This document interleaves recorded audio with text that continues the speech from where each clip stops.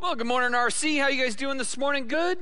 Good? I love it. That's fantastic. Hey, well, it is the time of month where we do some update stuff on the building. I was asked yesterday by somebody I deeply appreciate, hey, is there any updates? And I said, we have no updates. Now, the good news is I don't have down dates either. I have middle dates. How about that? So that's kind of the way we're looking at this. So what we're in that stage of life with on this whole project is lots of yellow light things right now. In fact, they're more like speed bumps and more like the QFC speed bumps up on the ridge. You know, the big speed bumps that drive you crazy so you drove by McDonald's so you don't have to deal with the speed bumps. We're in those speed bumps right now in the project. And so we're waiting on the builder for some things. We're waiting on the city with some things. We're waiting with the banker on some things. So we're waiting, all right? So that's the middle ground we are in right now, kind of just waiting for things to come together. We put everything in the hub kind of in that space of ready to go whenever all the other pieces and players can come together and make some decisions. But I just want to solicit you to be praying during this time too, because that's a lot of moving pieces. There's a lot of people in play with this, making decisions and figuring out things. And it's not like everything is just easy peasy and just off into the green light zone. So things are going on right now for sure. Certainly solicit your prayers, waiting for decisions to get made as we go. But with that, I want to give you the financial update for the month as well. So this is for last month. These were some of our numbers. So you see the building fund, the general fund, the total giving for May was $69,000. Our total target every month is we're shooting for $90,000. That's an important number, especially as the lenders continue to look at our monthly numbers. And so we just want to keep that before you. We want to make sure we're keeping you informed and aware of just kind of where things are trending right now.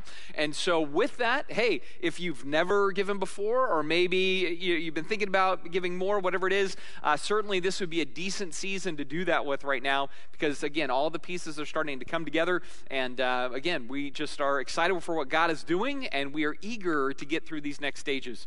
So anyway, you are informed. That is a part of the business here today, but that's not why we're gathered today. We are gathered today because we are in this series, right? We've spent 3 years investigating the life of Jesus, and the series has been called The Scandalous God, because everything Jesus is doing as God is a scandal. He hangs out with scandalous people. He says scandalous things. He pushes scandalous agendas. And the very conclusion, these last few weeks that we are finally emerging into, are scandalous as well. And perhaps some of the deepest scandal, because it's in this particular section of the story where we see the scandal in which humanity tarnishes God, humanity trashes God, humanity rejects God, abuses God, and ultimately humanity executes God. And God withstands it all in his grace. See, that's the scandal of the day and for the next several weeks. And so if you have our app, there are notes in the app that you can follow along with this morning. All the verses that are there. There's little sections you can fill in the blanks on as well. But I want to go ahead and get our hearts ready for today, because, again, today begins this section that's brutal in the story. And I think in that, too, there's lessons to be learned even in the midst of the brutality. And there's appreciation to be given to Jesus for the fact that he was willing to be brutalized, and in that to show tremendous grace as he faced those things. And so right now I want to just give us a moment to pray quietly to ourselves, and then I'll pray and we'll jump right into the section we are at in the book of Luke, which is chapter 22 is where we're at today. So let's go ahead and take a moment here together.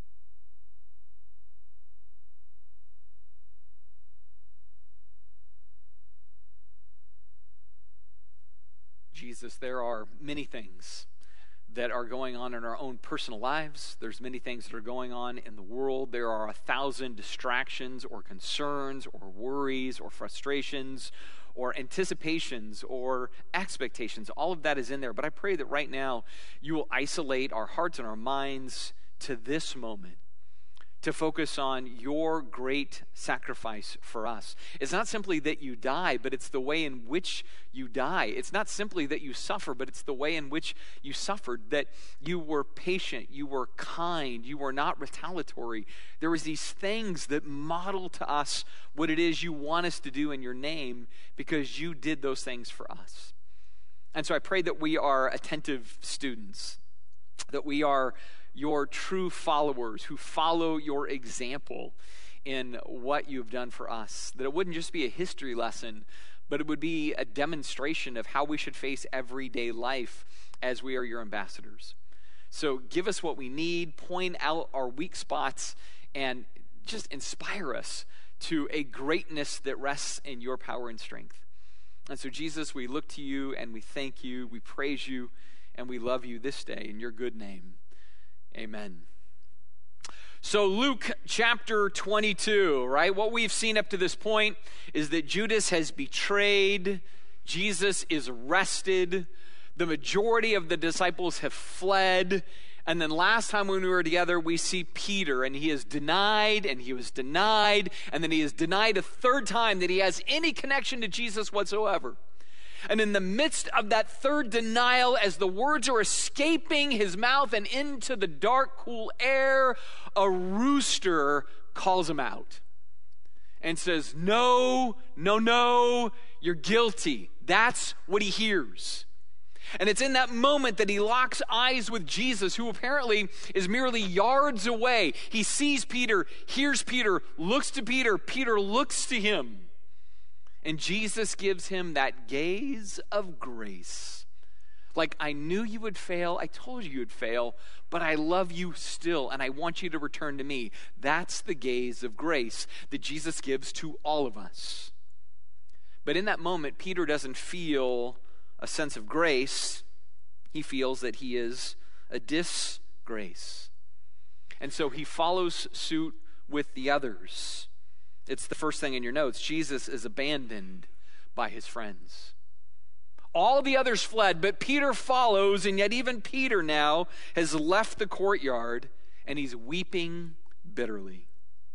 So the last of the allies that stuck around has now melted under the weight of accusation, right? He finally realizes he's failed, he's ashamed, and he leaves.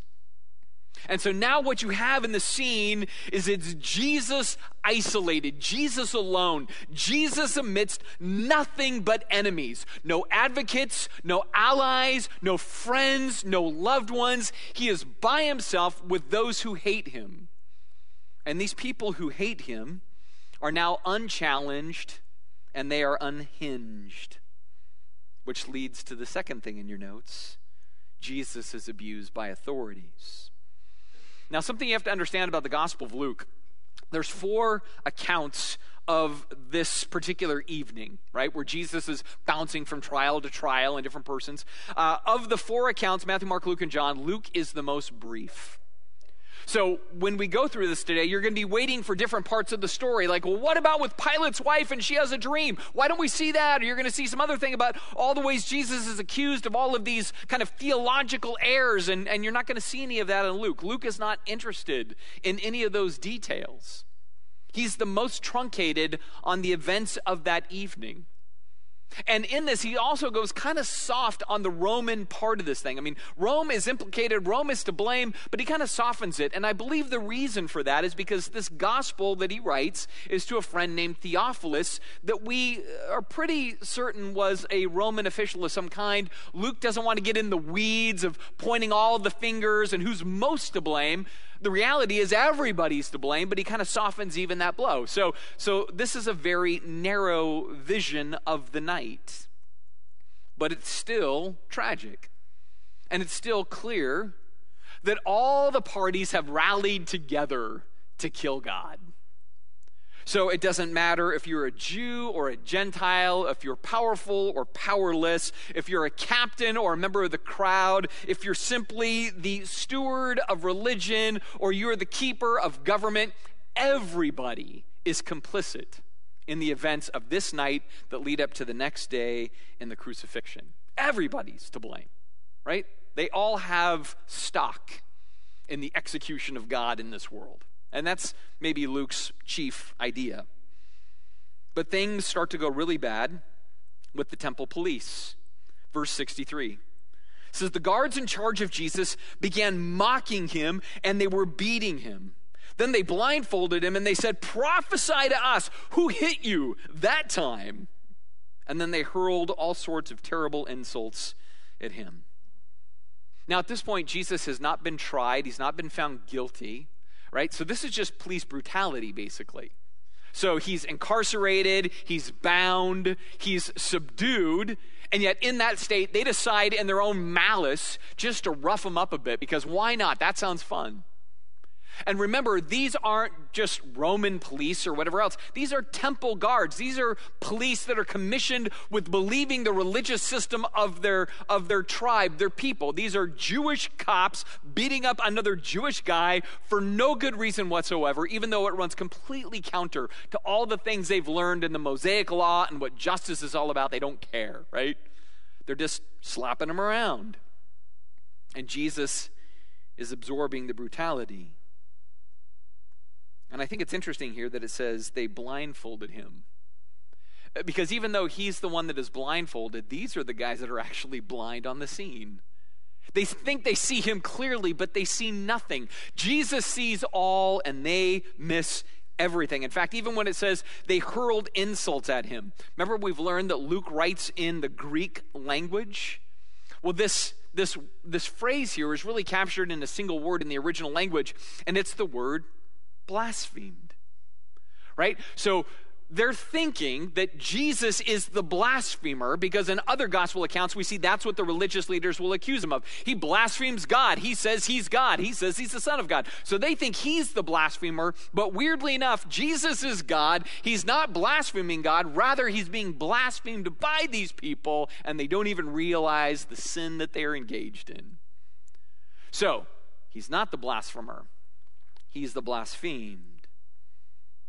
But we continue to see throughout the story, he takes these abuses without a word, without retaliation, without the sense of, oh, you just wait one day. Matter of fact, wait 3 days. Guess what happens then, bro, right? He doesn't do any of that. So he's setting an example for us. He's giving us a model of how maybe we should conduct life when life is aggressively against you. And so he's just absorbing the abuse. But now the abuse turns into being accused. Jesus is accused by religion. Verse 66. At daybreak, all of the elders of the people assembled, including the leading priests and the teachers of the religious law, and Jesus was led before the high council, right? So this is the Sanhedrin council. This is the most powerful, most potent group in all of the religious life of the people of Israel. And as Jesus comes before them, there is no silly notion of innocent until proven guilty, right? That is not registered in their mind. That is not a principle they operate off of in any stretch of the imagination, right?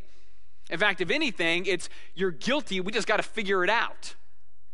We got to figure out how to burn you to the ground as soon as possible because they have an axe to grind, right? They have an agenda to keep. And what's super strange to me about this is, again, it's coming from religion. But this is one of the toxins sometimes in organized faith. One of the toxins is you think you're right, you think you have all truth, and because of that, you can justify really terrible actions in the name of defending God or your system. Right? We've seen this even in recent years with different organizations that knew their leaders were doing bad things, right? Sexually inappropriate things, taking advantage of people, taking advantage of funds, whatever it was. And what did the organizations do? They covered it up. They paid people off. And they said, we have to do this for the greater good. We have to do this for the sake of the ministry. We have to do this for the sake of God's reputation. And so religion is sometimes way too quick to say, because our cause is so lofty, we can do some pretty sinister things behind the scenes and get away with it because, again, the end justifies the means. That's sort of what is happening on this particular morning. Religion says it doesn't matter if we have to lie, cheat, steal to burn Jesus down. Hey, it's for a greater cause. We're doing it to defend God. That's their mentality. And so they ask him, tell us, are you the Messiah? And that's a loaded phrase, because what they're asking is, are you the Messiah by our definition? Are you the Messiah based on our expectations? Are you the Messiah who's going to fulfill our wants, right? So that word doesn't just stand in isolation. No, everybody brings a different definition to the word Messiah. So they're thinking about one particular thing, and then they're looking at Jesus and saying, dude, you're obviously not that guy because you're not a fighter. You're a bit of a fraud. You're talking about turning the other cheek, going the extra mile, loving your enemy. That's not a Messiah. Messiah kicks butt, takes names, knows our enemy, and has their days numbered so they can flatten our enemies to the ground. They're not looking at Jesus as a legitimate Messiah, but they're asking the question. And there's a motive to the question. And Jesus knows there's a motive. And he knows it's not that they're interested in truth or in clarity, being informed. They're not looking at this particular first trial and saying, all right, we're just going to go where the facts take us. We just want a portrait of what is real. That's not the space that they are in. Thus, Jesus responds, if I tell you, you won't believe me. And if I ask you a question, you're not going to answer it anyway.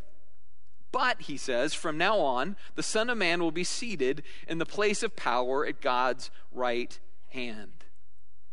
And so Jesus knows that, again, words won't clarify and questions won't stimulate conversation, but he issues the statement nonetheless. And the statement is actually out of the Old Testament, that big fat part of our Bible at the beginning. And it's from one of the pieces of literature called Daniel. And it's in chapter 7. And there it's this promise that God's anointed one, his Messiah, his chosen one, this Son of Man figure, is one day going to sit on a throne next to God, which means God empowers him with all authority in heaven and on earth to rule. And Jesus makes that quote, right? He says, here's what I can tell you for sure.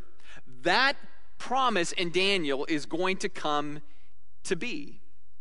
Now, it's going to come to be because we know the other part of the story. We know that through the cross and the resurrection and eventually his ascension before God and to the right hand of the Father, that's all going to come through the events of this weekend and the kind of the ensuing weeks after that. But when Jesus makes this statement and issues this quote, it triggers the leaders who are already super amped up, right? So are you? And he's like, I'm not going to answer that, but I'm going to tell you a Bible passage. And so he tells them the Bible passage, and then they all shouted, so are you now claiming to be the Son of God? Gotcha, Jesus. Like, this is their gotcha moment. Which is funny. I think it's crazy because he didn't actually say anything. He just made a statement, right? He didn't say, all right, fellas, here's the deal. I'm not going to answer you, I'm not going to ask questions, but I'm the Son of God. No, he just quotes a passage that's familiar. He doesn't claim that he is the fulfillment of the passage. Now, we're in on the story. We know he is. But in this moment, he doesn't confirm anything. He just simply says, I'm not going to ask, I'm not going to tell. I'm just going to give you a promise that this is happening. Somehow it's happening. But they're so quick to want to condemn. They're like, oh, now you're making claims that you're God's son. I love what he says next. Well, you say that I am. Which is kind of weird, right? But the tone of it is he's saying, I'm not saying it. You said it. That's all I'm saying. You said it. I didn't say it. I said something. You said that. You connected dots. I didn't connect the dots. That's on you, you know? And it's really funny because I'm like, man, Jesus is sly, man. I dig the way he does that. So there's a little bit of this, I see your game. I see what's going on. I see what you're up to. And here's the irony of the game, all right? They're talking out of both sides of their face, right? Because in one sense, they're looking at Jesus and saying, you're not the guy. You're not the Messiah. We clearly have decided you can't be what we've been looking for, right? So they're in that camp. But then equally, and almost opposite, what they desperately need is for Jesus to say he's the Messiah. They need him to claim a thing that they're denying. And here's why. The Roman authorities, right, when Jesus eventually goes to Pilate and things like that, they don't give a rip about the little doctrinal dispute between Jesus and religious leaders. They don't care if he's blasphemed God. They don't care if he's violated the Sabbath. They don't care if he's touched lepers and he wasn't supposed to, or eats wrong food, or hangs out with wrong people. Like, Rome will not care about that. But what Rome will care about is anybody that claims to be a political figure called to overthrow Rome, a Messiah. If Jesus claims to be a Messiah, he is challenging the throne of Rome. If Jesus claims to be a Messiah, the Romans will hear that and say, oh, well, then he's a terrorist. He's an insurrectionist. He's a threat. And so the religious leaders have all of the reasons that they hate Jesus, but they're all doctrinal. But they need Jesus to be a political threat so Rome will deal with him. Right? They don't really have the power to stone him under the way things were working under Rome. So they need Rome to crucify him, and therefore they need to pin this idea of he's a political threat onto the story. So they're pushing for this Messiah narrative while at the same time denying Jesus is the Messiah. And while Jesus doesn't outright own this idea, he says, hey, you guys said it, I didn't say it, you said it. It's enough for them to run with. And so in verse 71, they say, why do we need other witnesses? We ourselves have heard him say it. No, you didn't. You've heard you say it. He just kind of lets it slide, neither affirming or denying. But with that, there's a jurisdiction change. And Jesus moves from the sin of the sacred to the cynicism of the secular. That is when Jesus is analyzed by governors. Verse 1 of chapter 23, then the entire council took Jesus to Pilate, the Roman governor. They began to state their case. Listen to the case. This is so good, man. This man has been leading people astray by telling them not to pay taxes to the Roman government and by claiming that he is a Messiah, a king. Here's what's dumb about this, all right? These guys don't dig Rome. They can't stand their occupation. They are not patriots. Not of Rome. But now they're walking in like, oh, we love Rome. Can you believe what this dude's doing? He's telling people to blow off taxes. He's telling people to follow him so he can overthrow you. He claims to be a king. Watch out. So they're just making stuff up now, right? Because when you read the story all the way through Luke, Jesus has done the opposite. When they said, hey, what should we do about taxes? He's like, pay them. Pay your taxes to Caesar. And that got boos from the crowd. They didn't want to pay taxes to the Roman government. And when it comes to claiming to be a king, he's never claimed to be a king. You know what Jesus continues to claim? I'm here to be the servant of all. I'm here to give myself away. I'm here to be a slave to the least of these, right? So the crowds called him a king riding into town at the beginning of the week, but Jesus doesn't consider himself in that sense the king that they're all anticipating.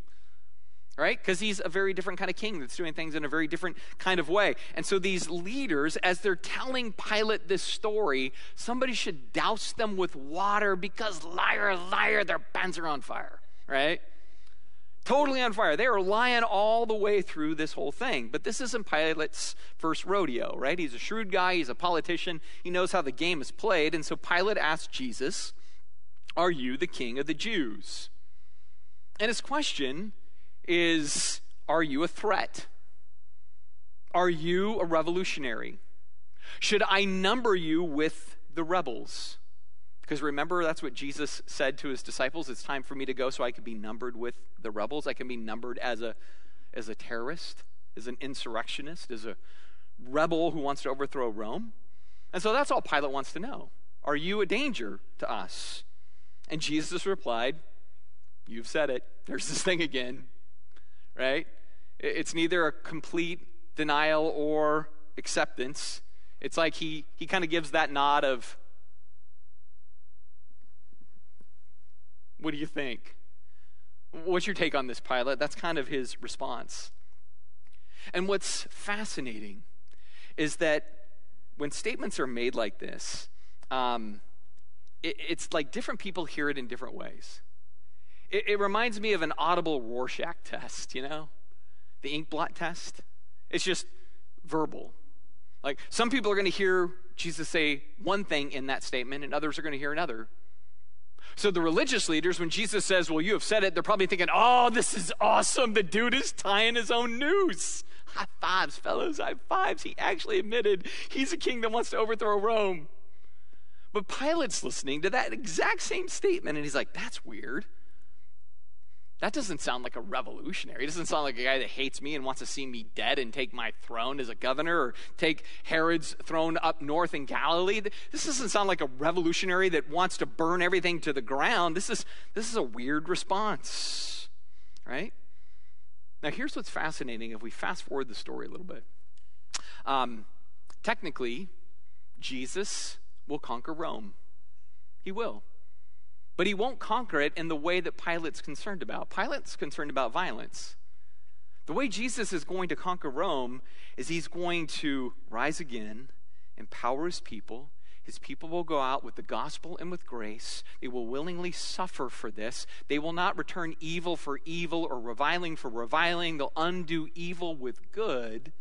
And with 300 years of hardship and suffering and persecution, this weird thing will happen, and Christianity will be decriminalized, and about another 50 years later, it will become the religion of the empire. Right? Jesus is like, I'm not the king that you're looking for. I'm not the kind of king that will threaten you. I'm actually the kind of king you would want, and I can enrich you. But Pilate wouldn't understand that. But what Pilate will understand is, if you're not a threat, I'm good. And Jesus isn't a threat in this way. Because of this, Pilate turned to the leading priests and to the crowd, and he said, I find nothing wrong with this man. Which I'm sure they're like, what? He just said he's a king. He's like, nah, I see nothing, bro. I see nothing. Right? I think this is so fascinating because really it's a legal thing here. So they've brought charges. Pilate, as the judge, has heard the charges and dismisses the case. There's nothing here to work with. This guy isn't causing trouble. Now, this is where panic sets in for the religious leaders because they're thinking, this is going great, and suddenly this is going awful, right? So then in verse 5, they became insistent. But he's causing riots. This is great. He's causing riots by his teaching wherever he goes, all over Judea and from Galilee, all the way to Jerusalem. He's causing trouble, man. He's got this riot roadshow going on. He runs Antifa. He rolls with George Soros. You know, like all that is in there, right? He drinks the blood of puppies. Hates fossil fuels. They're just calling everything out, right? But Pilate, he goes, the only thing I heard in everything you said is, he's not from here. He's not from my jurisdiction. He's from Galilee? Sweet. I can punt. Verse 6. Oh, he's a Galilean. Well, they said he is. It's true. So Pilate sent him to Herod Antipas because Galilee was under Herod's jurisdiction and Herod happened to be in Jerusalem at the time. Classic politician, right? Right? Brilliant. Now what's interesting is that Jesus and Herod, they have orbited each other's life from the birth of Jesus, really. So Herod Antipas, his father was Herod the Great. Herod the Great heard about this king that was to be born in Bethlehem and from that sought to kill all the children in the region.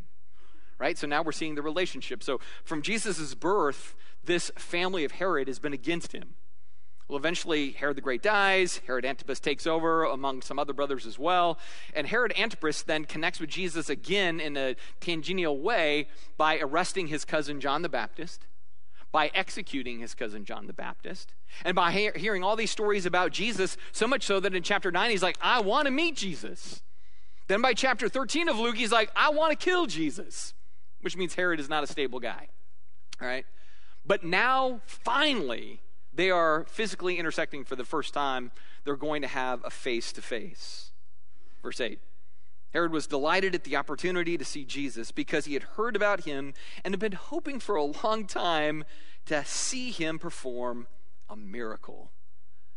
So, Jesus has been on trial with the Jews. Jesus has been on trial now with Pilate. He's supposed to be on trial with Herod, and instead Herod's like, we're going to have a headliner. Woohoo! In other words, he doesn't care about entertaining whether Jesus is an insurrectionist. He's more like, is Jesus an entertaining guy? Can he do some party tricks? Can he juggle like 6 balls, ride a unicycle, and heal a leper all at the same time? Like, that's what he wants to know and see, right? So, he's not really interested in the real facts of the case. He just starts asking questions, right? But as he asks question after question, Jesus refused to answer. So, his curiosity doesn't align with Jesus' mission. Like, Jesus is really clear. He seeks seekers. If you have a question where you're really curious about something that's of true eternal importance, Jesus is going to answer that. But Herod is not a seeker. He's just a looky-loo, right? He's just like, I just want to see some cool stuff, do some cool stuff, answer some interesting questions, right? And so he's asking these questions, and meanwhile, the leading priests and the teachers of the religious law stood there shouting their accusations. So I'm like, what bedlam is going on here? You know, it's like Herod's like, all right, Jesus, I got to know. Why is abbreviation such a long word, you know? Why do they call them apartments if they're so close? Why do you park in a driveway and drive in a parkway? How many licks does it take to get to the center of a Tootsie Roll Pop? So he's asking all these useless questions. And meanwhile, the religious leaders are in the background shouting, he evades taxes. He wants to overthrow your throne. He cuts the mattresses, tags off of mattresses, and they say not to, like whatever they're accusing him of. But they're just trying to get Herod off track of useless stuff and onto the track of condemn him. That's their focus, right? Now, we don't know what they were fully accusing of, and we don't know fully all the details of all the events that were unfolding, but Jesus is clearly silent, and from all of that mix, the tone changes. It says, then Herod and his soldiers began mocking and ridiculing Jesus. Finally, they put a robe on him and they sent him back to Pilate. And then Luke throws in this little anecdotal thing. Herod and Pilate, who had been enemies before, became friends that day.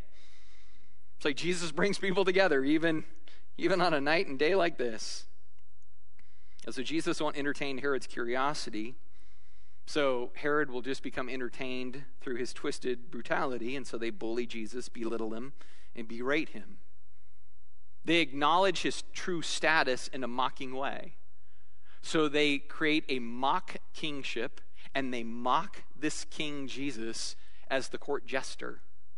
So they dress him like a king, say, ha, ha, ha, how cute, how adorable, you're a king, and they punt him back to Pilate. So now it's Pilate's political problem begins. So Pilate called together the leading priests and the other religious leaders along with the people, and he announced his verdict, right? So there's been a trial, another trial, third trial, and with that, Pilate's like, okay, let's just get this cut to the chase. You brought this man to me, accusing him of leading a revolt. I examined him thoroughly on this point in your presence, and I found him innocent. Herod came to the same conclusion and sent him back to us. Nothing this man has done calls for the death penalty, so I will have him flogged, and then I will release him. So it's this weird split the difference. Like, it's not real justice here. Like, real justice would be, I found no guilt, the doors are open, Jesus, you're free to leave. But Pilate's a politician. He's like, okay, the masses are mad, and Jesus is innocent, and I don't know what to do. I'll split the difference.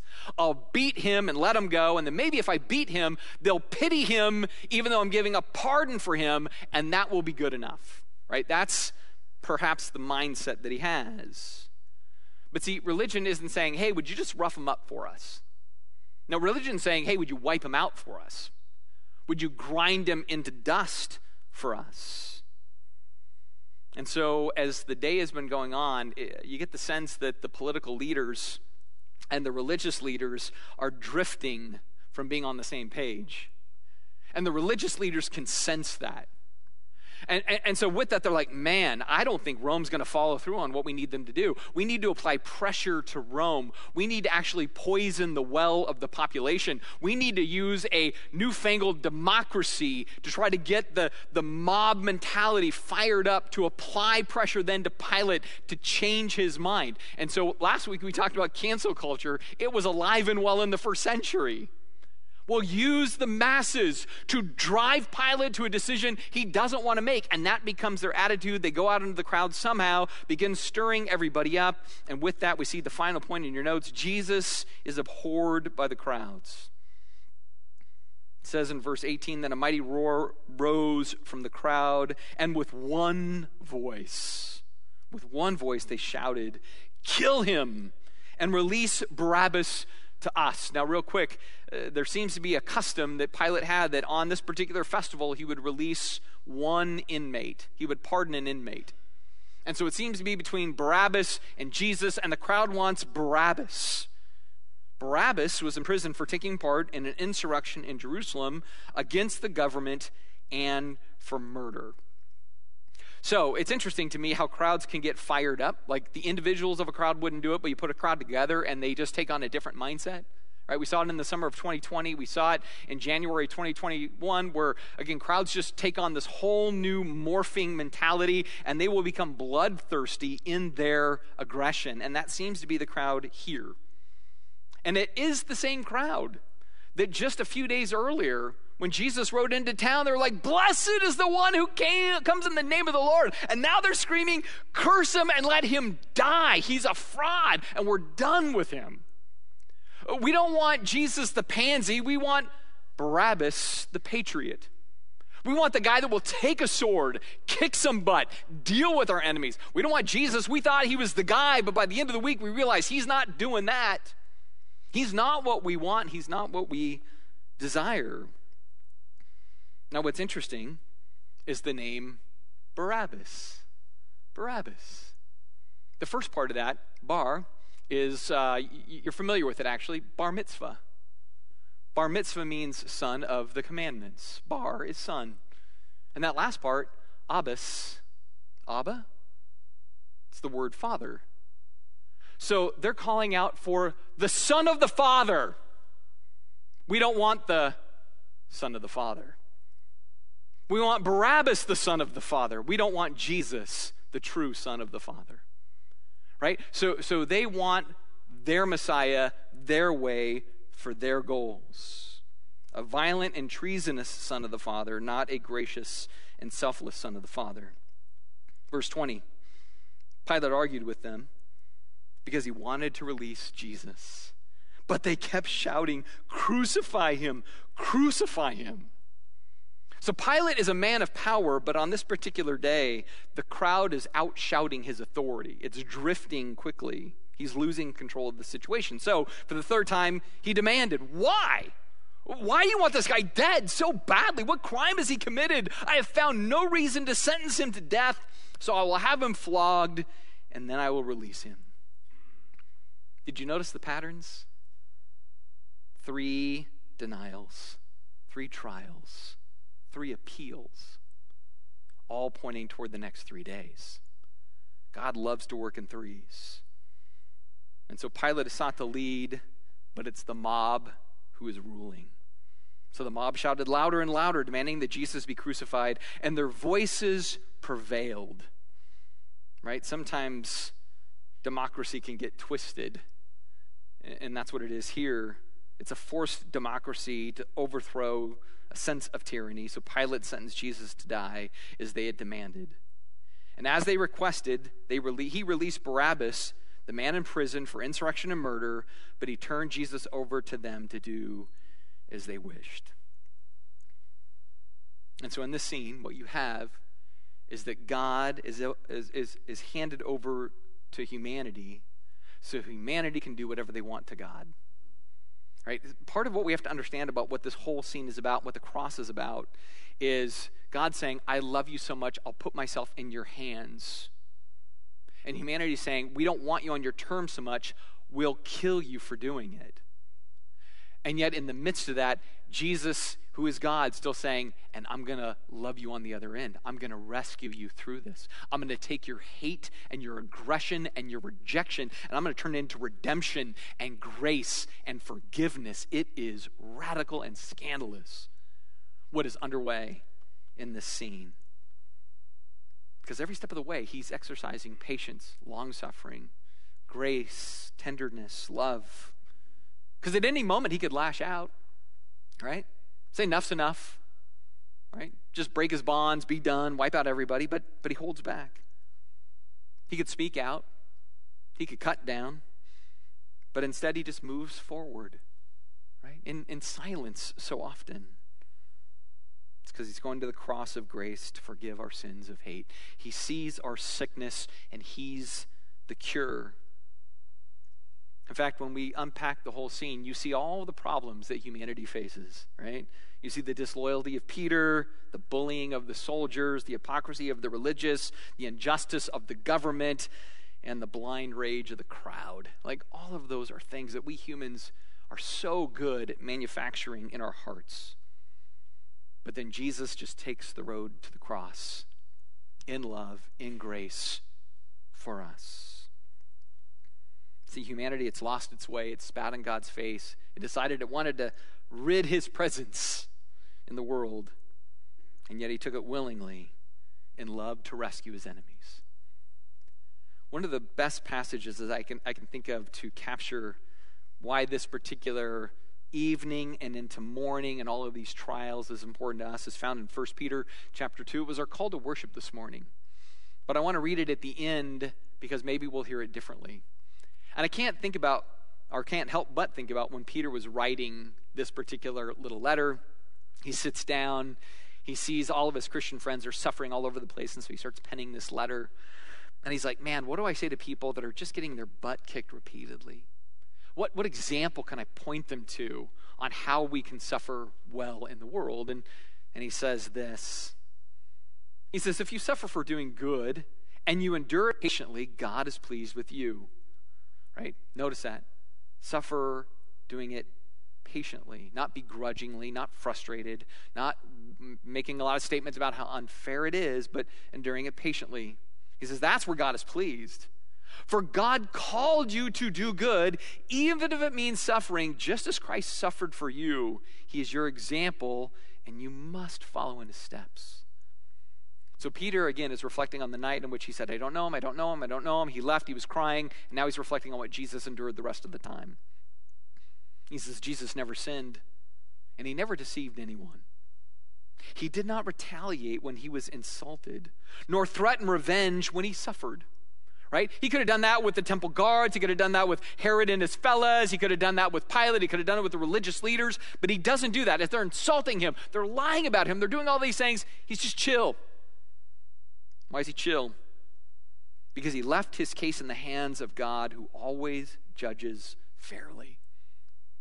He says, all right, God, I'm going to let you handle this. I'm just going to be an example on how to do this right and to do it well. It says he personally carried our sins in his body on the cross so that we might be dead to sin and live for what is right. By his wounds you are healed. The way we live for what is right is we do the very things that was just said. We sometimes think living for what is right is merely just being a moral and good person. It's actually embodying and incarnating the example of Jesus and what we see in this series of trials and the way he responded. He did this for us so that we can go and do the same thing for him, so that others can see him in us and hopefully from that come to follow him too. Let's go ahead and pray together. Jesus, I thank you for challenge. I thank you that you push us outside of comfort zones. I thank you that you model something that, frankly, we don't have much interest in doing. I don't. I read this and I go, I don't want to be that guy. I'd rather retaliate. I'd rather, fight. I'd rather call my enemies names than pray for them and want to do good to them. I'd rather be retaliatory. But then I see what you call us to model grace in a world that is hurting, that is sick and needs healing, and only you can do that. Through your cross, through your resurrection, through your grace, through the example of your people being like you, that's how you will heal the world. And I pray that we are faithful emissaries of that message, and we will embody it with our actions and reactions so that we can make much of you, so that others can come to see you as well. We thank you, Jesus, for your love and your grace in your name. Amen.